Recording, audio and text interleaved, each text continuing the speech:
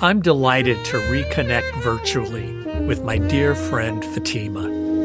We last recorded several conversations, 2 with her mother, Isosa, in 2019, as part of the series on people with complex conditions, transitioning from pediatric to adult medical care. The titles included Living a Happy Full Life, Good Listeners, Good Conclusions, and I'm not drug-seeking, I'm in pain. Becoming friends with Fatima has been one of the delights of my last decade. I especially value sharing our diverse experiences, finding many common chords, music, rope, leading to ongoing separate growth and development. From Fatima, I've dared to proudly introduce myself as a 2-legged, cisgender, old white man of privilege.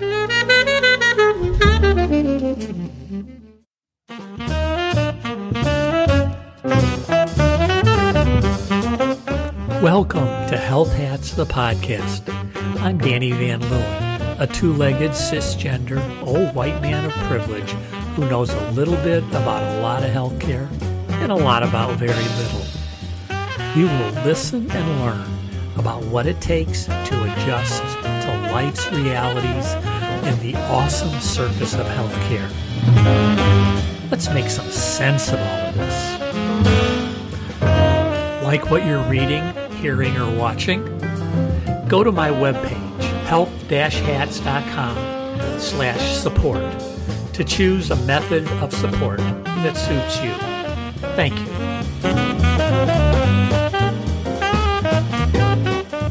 Fatima, I love seeing you. Danny, it's nice to see you too. Yes. Thanks for the return trip.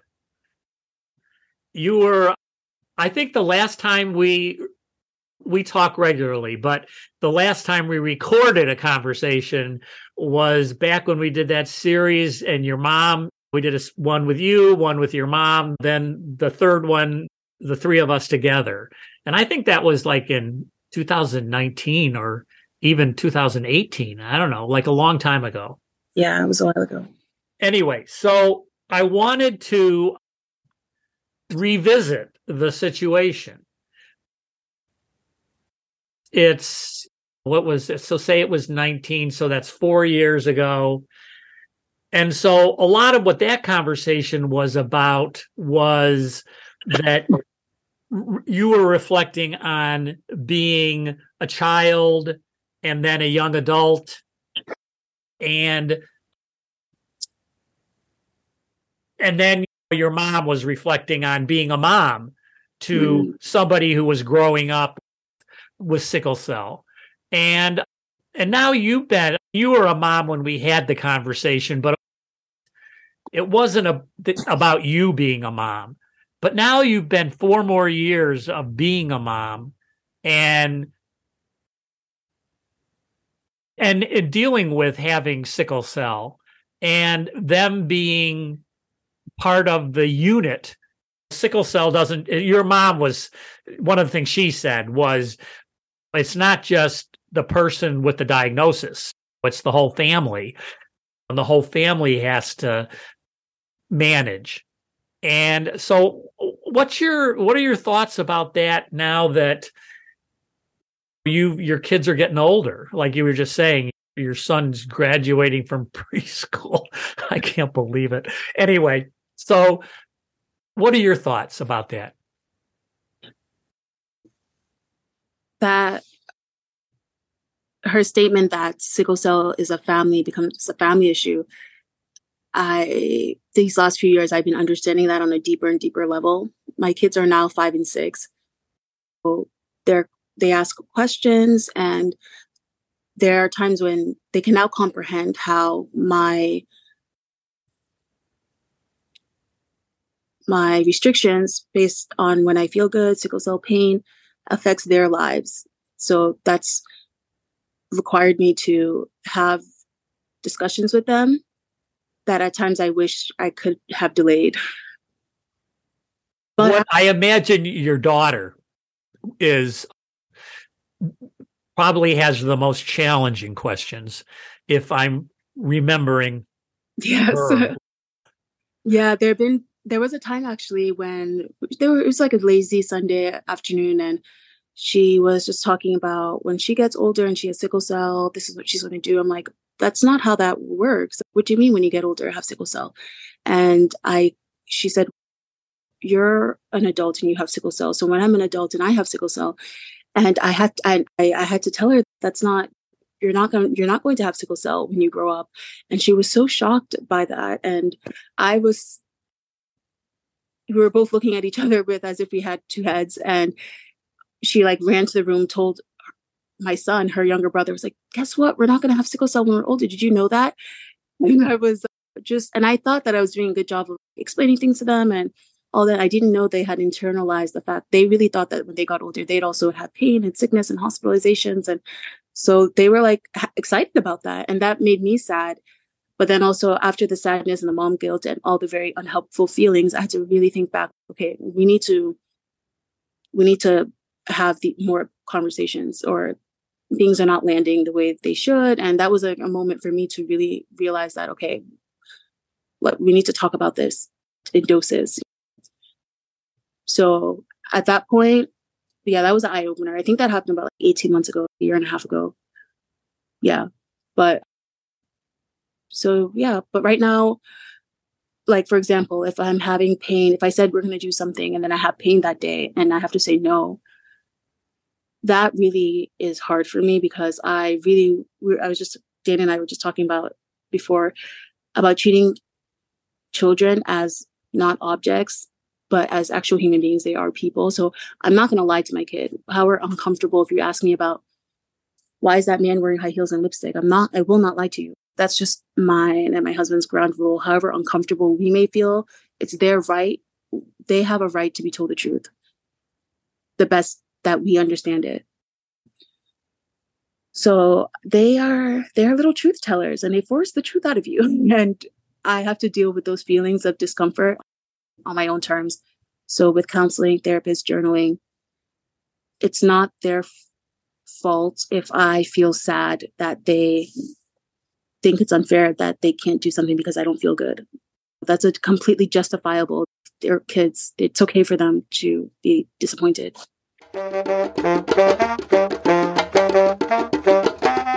Are you harder on yourself than they are on you? I think so. Yeah. I think so. I don't even think, because they know that I don't lie to them and I keep my word, they are very forgiving. Like they don't, it wouldn't even cross their mind that I truly didn't. They forget about it after the next hour. But to me, I still hold on to that as a feeling as a mom, because this means so much to me. Like I know most parents, it's their job, but we purposely set up our lives in such a way where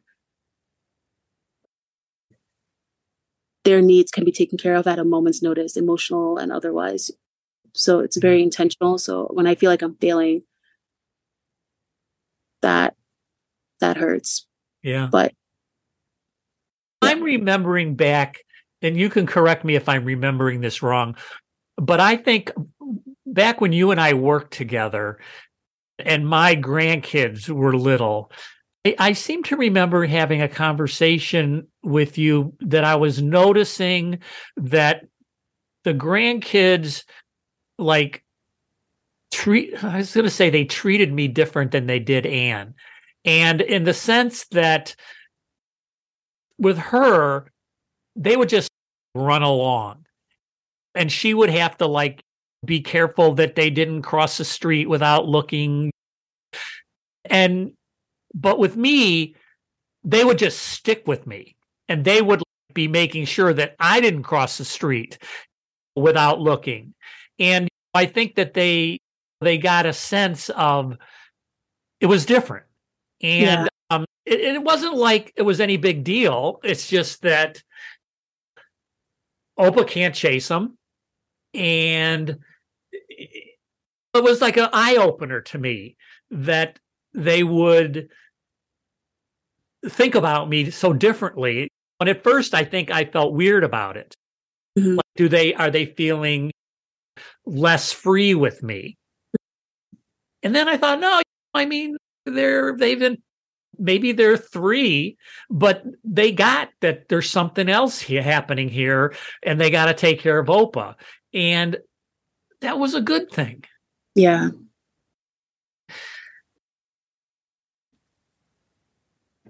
So do you think that you're talking about them feeling disappointed, you feel like crap, and so you guys can't do what you might have had planned. And so do you think like their disappointment is, okay, I'm disappointed. Okay, let's move on. As opposed to, Mom, you suck. I'm disappointed. It's all your fault, Mom. I have noticed too that they feel the need to go out of their way to help mommy out, or the days I know that they can see that I'm not doing well. Oh, mommy, I'll fill up your water. You need water. Remember what the doctor said? You need a lot of water. You got to stay hydrated. And I had to tell my daughter one time, because she's like, if I do this for you and do this for you, and I let you take a nap, will that mean you won't ever have to go to the hospital ever again? I had to let her know that I will still go to the hospital. There's nothing that you can do or I can do. We can just try our best, but it's a fact of life. That is the fact of life. It's not that, oh, you didn't let mommy take a nap now. It's never your fault that I go to hospital. That's not how this is. So I see that she takes on a lot of that like responsibility and burden. Although I appreciate that she's compassionate and loving and wants to help, I don't want her to put things on her shoulders that don't belong on her tiny little shoulders. Yeah, it seems like you don't have that much control over that. Lie to me, Danny. No. I think you're right. I think I'm making it bigger in my mind, because now they're at an age where they are comparing. Like I even heard them talking about who in their classes are rich and who's poor. And Aziz and I just sat in like silence in the living room. They didn't know we were listening. And I was like, what a fascinating conversation. Like, what? How do you even know? So it was like very interesting. They're starting to compare and contrast and trying to find where they fit in the world. Okay. So in that sense, I think we always talk about how not everybody is the same, and the things that God gives one person doesn't give the other, and it has no bearing on your goodness or if you're deserving or not. That's not how that works. Mm-hmm. So we talk about that in terms of like resources and money and who has, it doesn't have. If there's a child who doesn't have food or the best home, it doesn't mean that they're not a good person. They're not being punished for that. It's just that our lives are different. And so in terms of comparing and contrasting, it hurts me to know that I might not do what they think other moms can or should do, but I don't even think it's gotten to that point yet. I don't think that they're thinking some moms do this or some moms do that, or like I can show up to some school events, but there are some parents who will never show up to any school events because they are working. Mm-hmm. And that's okay. Working, I don't work, but that's not everybody's life. And so I know that I catastrophize their disappointment because of the pressures that I put on myself. And but it doesn't necessarily lessen the guilt per se. Yeah. But I have to move. I don't want to drag myself or them down with guilt. It's it's very unhelpful. Like it's useful for collecting data, but how is that useful or helpful for anybody?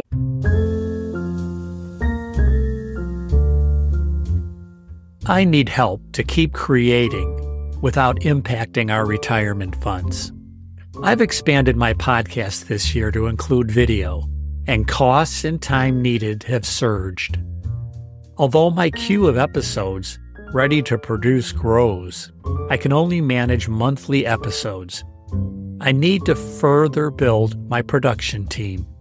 You can help. Visit health-hats.com/support for ways to contribute. Choose monthly subscriptions with bonus content, Zoom meetings with me and others, personal Barry Sachs MP3s, coaching sessions, and more. Occasional donations are always welcome, and you can still subscribe for free to enjoy bonus episodes. You can also recommend us through email, social media, or postcard. Postage on us. Visit health-hats.com/support. Your support is deeply appreciated. Thank you. So let's change the subject. Okay. Yeah. One of the things that we talked about back when we recorded before was about building community. And since then, you've moved several times.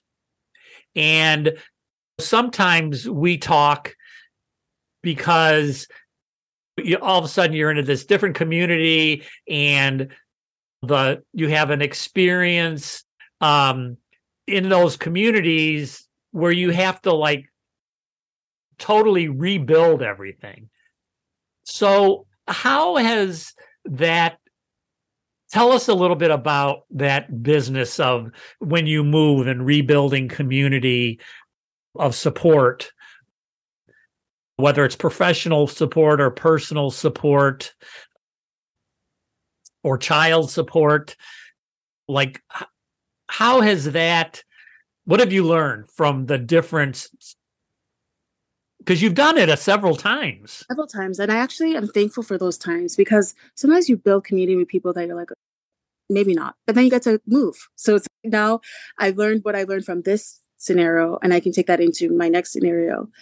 One thing this year that has happened a lot is I've shuffled a lot of my friends, and I feel like I've been shuffled out of some friend groups as well. And I think that's the nature of being 33 and people having families and careers and having to really reprioritize, and values is a huge difference. One thing, after having my heart crushed a couple of times and breaking up with a few friends over core values things, not like anyone did anything horrible, I'm starting to be able to sift through that a lot faster and more keenly. And one thing someone advised me, because I'm very a wholehearted person, if I feel loyal to you, I'm forever loyal to you. You have to do something really horrible for me to discard you or leave you. Or if you've been good to me, that's how I am. Generally speaking, my door is open. You're welcome to my home.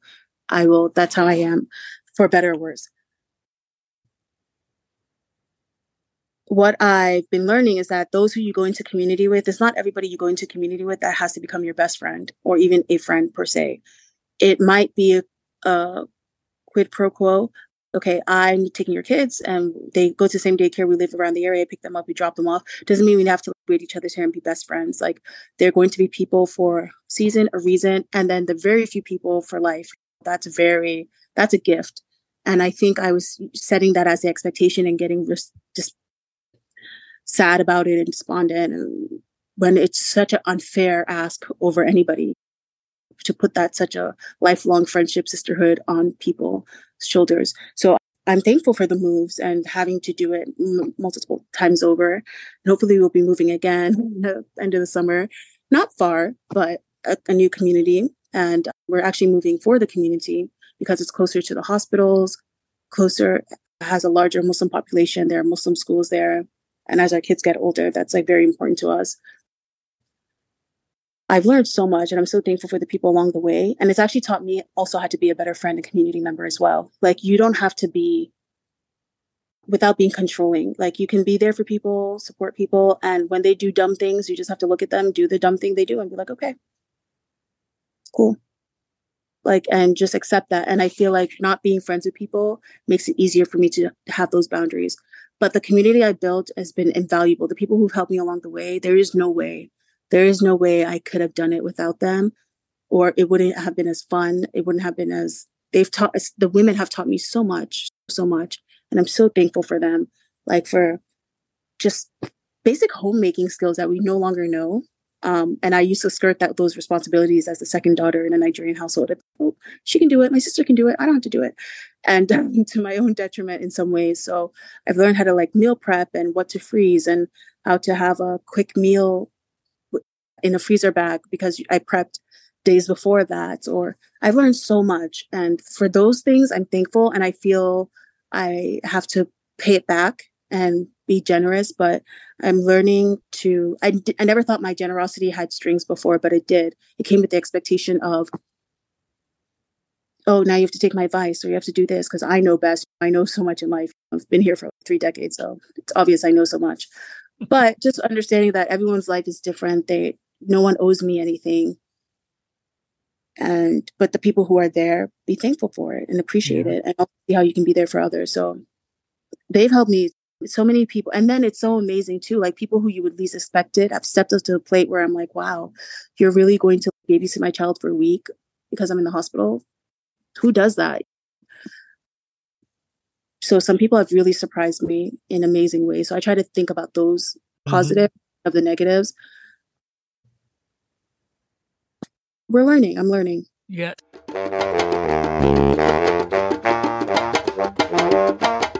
So another part of that community, though, is the healthcare community. Mm-hmm. And so in your case, a lot of your healthcare community happens around pain management. Mm-hmm. And it seems like that's been like building that community has been, I'm not sure what you're going to pull out of your hat with that's the silver lining in that. But what about that? I mean, you went from your Worcester community where, people knew you from a young age, and you knew when your mother had helped build those relationships. Then you went to Florida, then you went to Texas, and there were, if not mini disasters, they were major disasters. Yeah. And so how has that happened? So here you are, a woman of color, a Muslim, somebody gets in severe pain. Like, how's that been in terms of building that kind of community? It's been hell. Like I don't appreciate it. Like I would much rather not, but I found that once you have a doctor who believes you, supports you, other people tend to fall in line. Okay. That's what I found. So I make sure, one thing that has helped me is making sure that all my doctors are under the same healthcare system. Okay. So they can, so that's been of crucial help. That's something I didn't do in Florida. I wasn't even aware of that would be helpful or possible. And that was a disaster. The miscommunications, the ability for doctors to do things that were somewhat kind of unethical, but nobody else was like looking at their notes, so they didn't care. I just became a number. Whereas when I found a sickle cell team at the head of it, there's a Dr. Nero, and I've never actually met Dr. Nero. She's a Black woman. She's a sickle cell specialist, but my personal hematologist is under her team, and I can tell she has an impact because even in the ER, if they know like you are under her, they treat you differently. Because I don't know how many times she's talked to them, lectured them, let them know about their lives. And the other thing that's very helpful about Dallas is that the healthcare is super diverse. So there are a lot of Black doctors here, usually like immigrant or Caribbean. There are a lot of Arab and Middle Eastern. And so actually the white doctors are in the minority. I don't know if I have a white doctor. I don't know. I don't think so. Yeah. So wow, that's really different than Florida. Completely different from Orlando. Orlando was just like a walking, talking hot mess, disaster. Every disaster, they lived and breathed stereotypes. Not that Dallas is ideal. It's like a paradise, but it's completely a step up. It's definitely more, they're tied to the University of Texas. So there's more prestige and there's more awareness of like latest research. And it seems like they're all in communication with each other, which is completely helpful. One thing I found, I'm now meeting with a new set of doctors for a different specialty, and my demeanor towards them, I feel like I tend to be a warm person when I first meet people, but I was completely just cold. And when I finally, on the second meeting, I told them like, I know I'm coming off as very cold, and the reason is that I don't trust doctors, especially doctors in your particular field. And the lady asked, "What can I do to earn your trust?" I'm like, "You can tell me the truth. When you don't know something, tell me you don't know. Instead of telling me false information that I have to find out later it is false, because then that makes me on edge whenever you speak. I'm double checking, triple fact checking as you speak. I'm writing things down. I don't want to do that back and forth. So when you don't know, just tell me you don't know." And she said, "Thank you." And also, I've also found this, that by sticking to the plan and by working the plan that you come up with the doctor, whether the pain plan or whatever, and going to appointments when I'm healthy, doing the check-ins, doing all that, the doctors are a lot more receptive because they feel like you know about your care. Although there are some who still feel like they know everything. Like one doctor was arguing with me. I was telling him my hemoglobin levels is usually at 11. He's like, "The last few times it looks like it's been at a 9, 8 or 9. I'm like, "But it's typically at 11. Then the next day I told him, I was like, "Oh, the reason why it showed the last few months at 8 and 9, because I'm off of hydroxyurea. I've been off of hydroxyurea, but if you look at when before I stopped hydroxyurea, it's at a 10 or 11." And the female resident like smiled. She was like happy that I stood up to him. He was like the director of blah, blah, blah. Who the hell knows? And then his face turned red. And that was suspicious to me because I'm like, why is that? Why are you upset? You care more about being right than about let's getting to the bottom of this small discrepancy. So is your ego going to be at the forefront of my healthcare? This is not, I don't feel safe around that. So I just noted that. And I also noted, so I just try to note the doctors that are patient-centered as opposed to ego-centered versus the ones that are not. Same thing with the nurses. And I'm a lot more open to requesting for a different nurse. If you are shady or you're not receptive, please, I'll have a different nurse. And if you're upset that now your director is wondering why are you asking to switch out, that's a you issue. That's not my problem. I don't care about your feelings. I care more about my life. But outside of that, I try to be extremely polite, extremely respectful, to the point where the nurses on the floor, when I'm inpatient, they always say everybody wants me as a patient because it's like so easy and I do their job for them. All I do is like call when they need medication and that's it. Like it's very simple and straightforward. So I just try to be as compliant, polite as possible, but I will not let you get away with crap. Like I'm going to let you know I'm watching you. Okay, so this might not be appropriate. And if you don't want me to include this, let me know.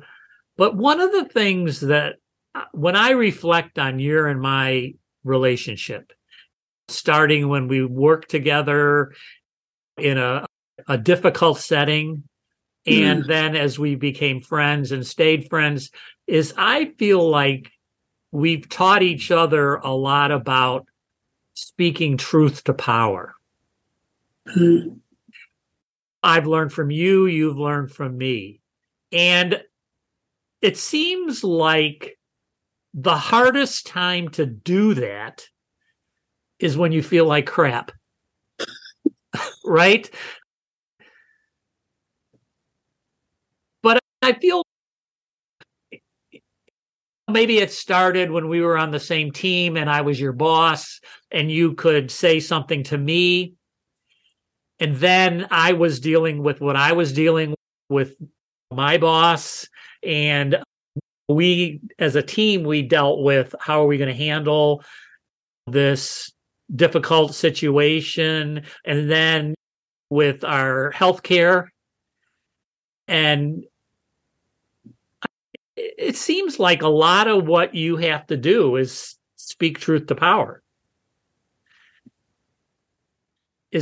Am I like in a wrong?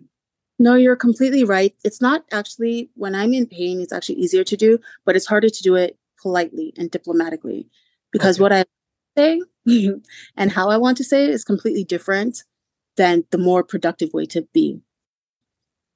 So I try to make sure that when I am not when I'm not in the middle of the pain crisis and I am touching base and with a provider via email, via request, a phone call, meeting, telehealth, or personal, I have the energy to sum up the diplomatic so that when I do not have the strength to be diplomatic, hopefully they can remember those other times. But there's some doctors where I found that like the whole, oh, hi, how are you?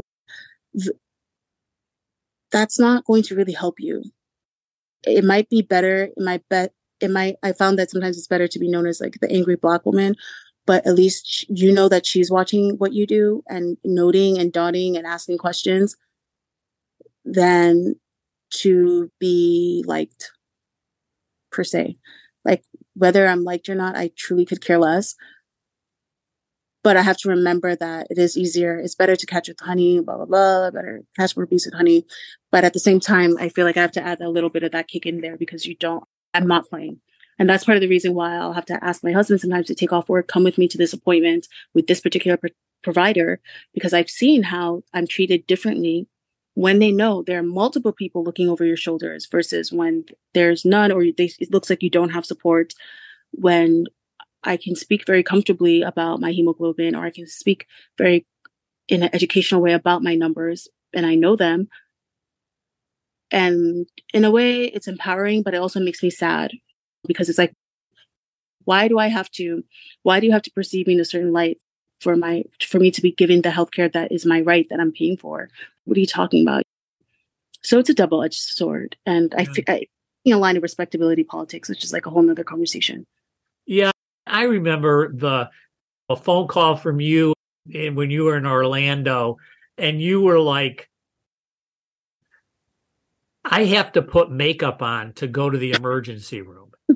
Like, I can't tell you how much that freaked me out. It was so upsetting. Yeah. They won't believe. And it's so human beings swear that it's other people. It's not me. That doesn't work on me. It works on others.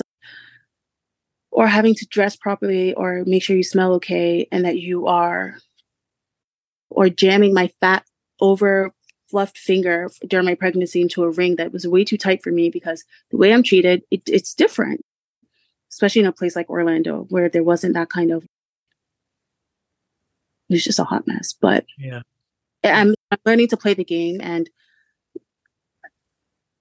in that sense, I've, again, like with the community building, I feel like I've gotten better at reading doctors more quickly. And they also get freaked out when you've looked them up beforehand. Yeah, like, right. Here. Yeah, Yes, because I've experienced that too. Yeah. They don't like it per se.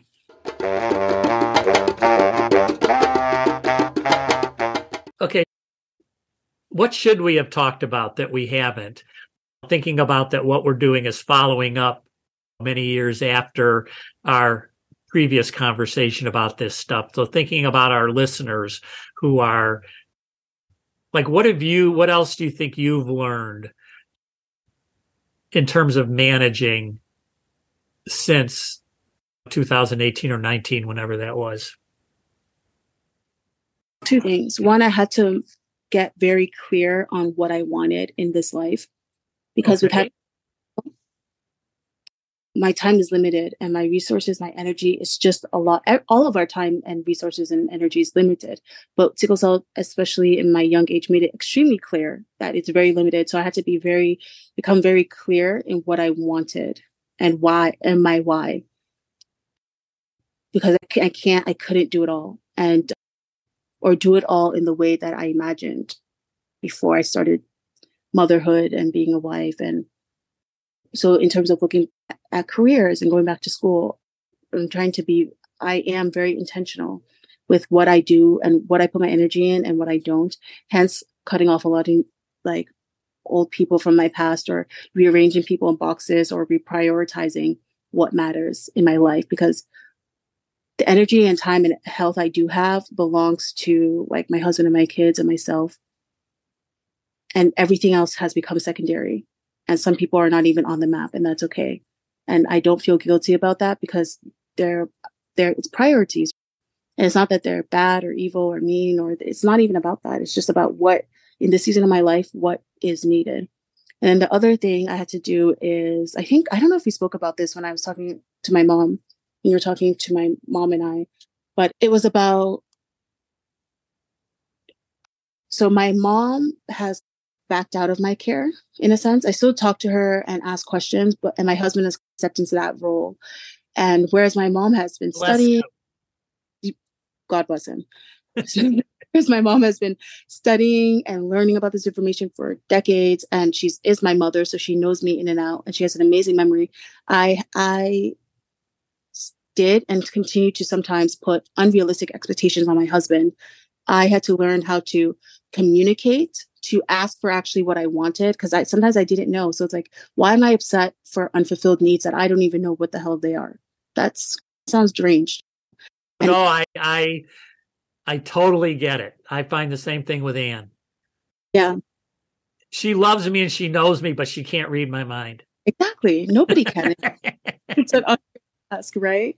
It's completely there. And in the moment, you don't know. I didn't know that's what I was doing, asking for the impossible. So again, required me to go inward, becoming, what do I want? Right. What do I need? And then what again, if I might want it, but it's not possible. And could I be okay with that? And can I get that elsewhere? So I've joined a sickle cell support group. So I feel like I needed 3 different new avenues to replace the one job my mom was doing, the emotional labor, the thinking, the physical labor. It was a lot. And completely thankful for it. And I appreciate it so much now. But I had to become very clear about my needs and how to get them. And it's my responsibility to get them fulfilled. That's my job, to ask for it and to figure out how to get it, right? And to put it all on one person is completely deranged. Like, it is. It's hard. I think we've talked about this. There was a time where, I don't know how long ago this was, but I was just being a jerk to Anne. I just know I was short with her and she didn't deserve it. And I didn't know, why was I doing this? It's not like she did anything. Yeah. And I ended up realizing that sometimes I need a caregiver. And I wasn't like really ready to, at that time, to admit that to myself. Mm. And so then I said, "Oh, honey, I'm really sorry. I've been such a jerk." And I said about the caregiver thing. And actually, for the first time, she got really upset with me. And she said, I am not your caregiver. I'm your partner. And I was like, I had gone through all this stuff. And I told, it's in a way, it sounds like your daughter. Like I had no idea that, I don't know, I had totally the wrong image of everything. And it was like, I was just wrapped up in my own feeling sorry for myself, which there's nothing wrong with feeling sorry for yourself for a few minutes. What the heck? But I don't know. Okay. Did you feel like you got more than what you even anticipated by having that conversation? Yes, it was really. And then what came out of that is we were doing our like end of life stuff because we're old and you got to do your end of life stuff. And when I was like all full of whatever, I want to do it at home. And she was like, I'm sorry, I can't promise that. I don't know what it's going to entail. Yeah. I might want to do it, but I might not be able to do it. Sure. Oh man. And so then it was like, it's this whole other like sobering, what is it that I'm expecting of my family? Yeah. And then it was like, okay, so then after I had some uncomfortable months, it was like, okay, that's reasonable. And that's what I love about her, is she's honest about it. Then that she can do something, it's, that it's for real. Like I love that. That's such a great quality to have. She'd rather tell you that. And I don't want her to burn herself out. Yeah. I know you don't want Aziz to burn himself out. Your kids need him. Yeah. And yeah. So anyway, sometimes it's hard not to be self-centered. I just am.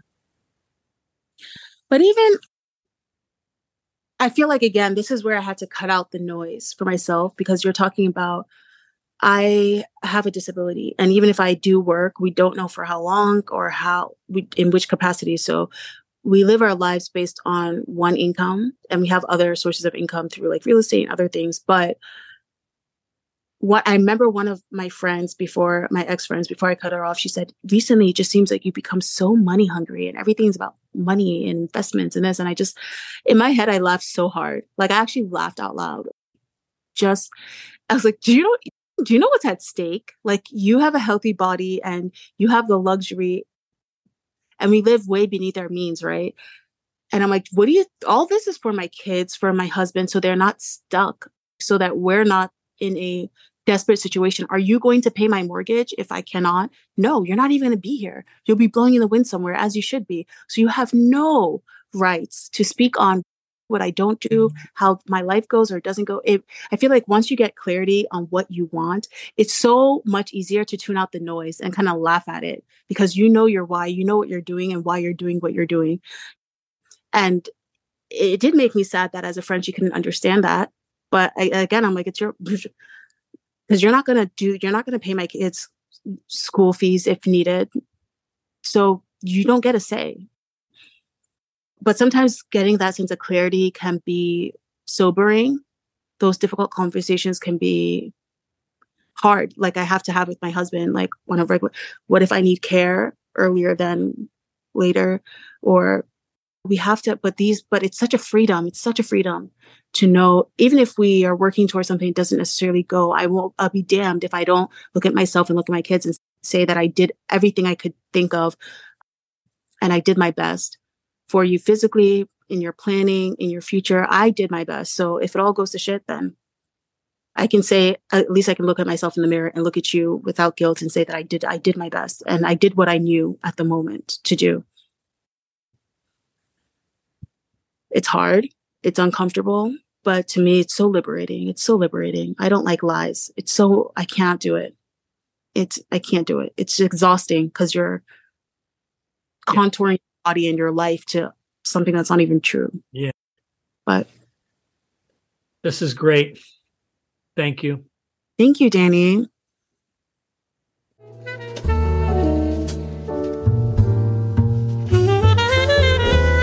This conversation with Fatima provides valuable insights into the challenges and personal growth of living with a chronic illness, particularly sickle cell disease. Fatima's journey highlights the importance of open communication, building a supportive community, and advocating for one's needs in various aspects of life. Her commitment to honesty and self-advocacy serves as an inspiration for me and others facing similar challenges. I will never know what it feels like to be a Muslim woman of color seeking pain relief in an ego-centered, widget processing setting. I'll never know what it feels like to be a parent of young children, staring down my mortality daily. However, hearing these experiences in real time and stories after the fact informs my consulting, advocacy, and leadership. Grateful only begins to express my feelings towards Fatima.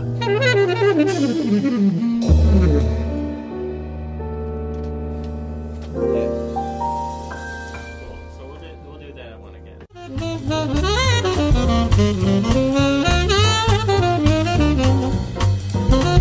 I host, write, engineer, and produce Health Hats the podcast, with assistance from Kayla Nelson and 3 Van Leeuwens, Joey, Leon, and Oscar. I play Barry sax on some episodes alone or with the Lechuga Fresca Latin Band. I buy my hats at Salmagundi, Boston.